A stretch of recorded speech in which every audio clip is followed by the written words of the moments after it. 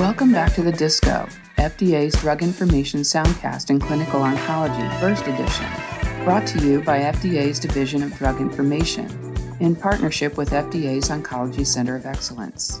Today we'll provide a quick update on two recent FDA cancer drug approvals. On December 9, 2022, the FDA approved atezolizumab, brand name Tecentriq, for adult and pediatric patients 2 years of age and older with unresectable or metastatic alveolar soft part sarcoma.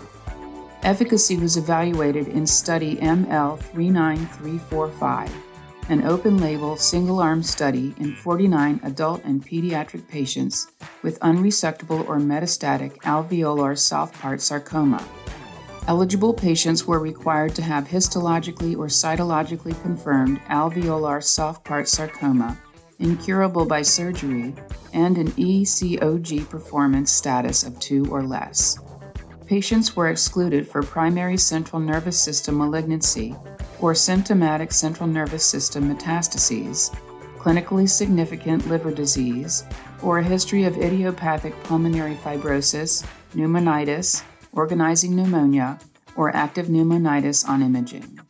Adult patients received 1,200 milligrams intravenously, and pediatric patients received 15 milligrams per kilogram, up to a maximum of 1,200 milligrams intravenously, once every 21 days until disease progression or unacceptable toxicity.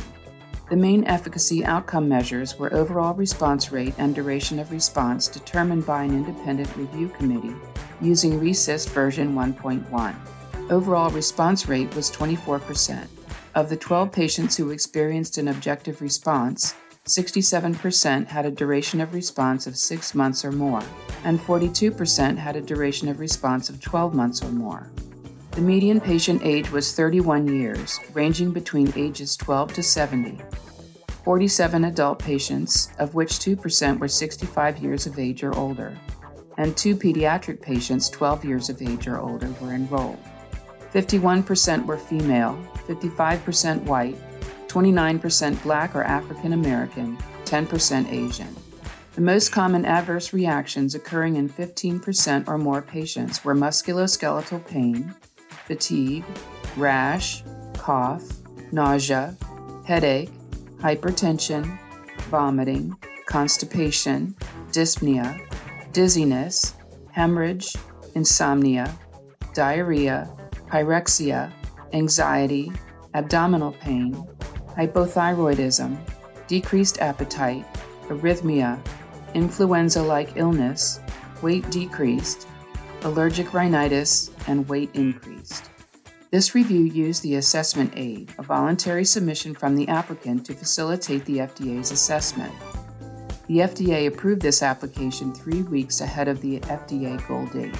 On December 12, 2022, the FDA granted accelerated approval to adagrasib, brand name Krazati, a RAS GTPase family inhibitor, for adult patients with KRAS G12C mutated locally advanced or metastatic non-small cell lung cancer, as determined by an FDA-approved test, who have received at least 1 prior systemic therapy. FDA also approved the QIAGEN TheraScreen KRAS RGQ PCR kit tissue and the Agilent Resolution ctDX First Assay plasma as companion diagnostics for Krazati. If no mutation is detected in a plasma specimen, the tumor tissue should be tested. Approval was based on Crystal-1, a multi-center, single-arm, open-label clinical trial which included patients with locally advanced or metastatic non-small cell lung cancer with KRAS G12C mutations. Efficacy was evaluated in 112 patients whose disease has progressed on or after platinum-based chemotherapy and an immune checkpoint inhibitor given either concurrently or sequentially. Patients received adagrasib 600 milligrams orally twice daily until disease progression or unacceptable toxicity. The main efficacy outcome measures were confirmed objective response rate according to RECIST 1.1 as evaluated by blinded independent central review and duration of response. The objective response rate was 43% and median duration of response was 8.5 months.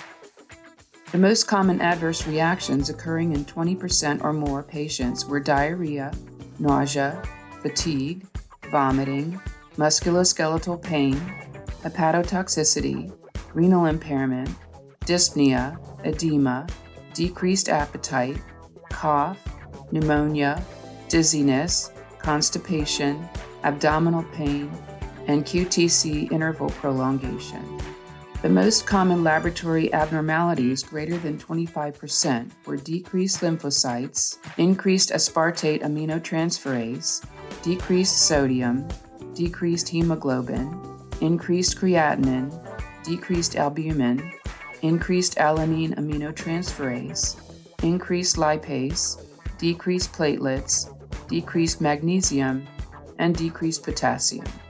This review used the assessment aid, a voluntary submission from the applicant to facilitate the FDA's assessment. Full prescribing information for these approvals can be found on the web at fda.gov/drugs@fda. Healthcare professionals should report serious adverse events to FDA's MedWatch reporting program at fda.gov/medwatch. Follow the Division of Drug Information on Twitter at FDA Drug Info and the Oncology Center of Excellence at FDA Oncology. Send your feedback via email to fdaoncology@fda.hhs.gov. Thanks for tuning in to the Disco Burst Edition.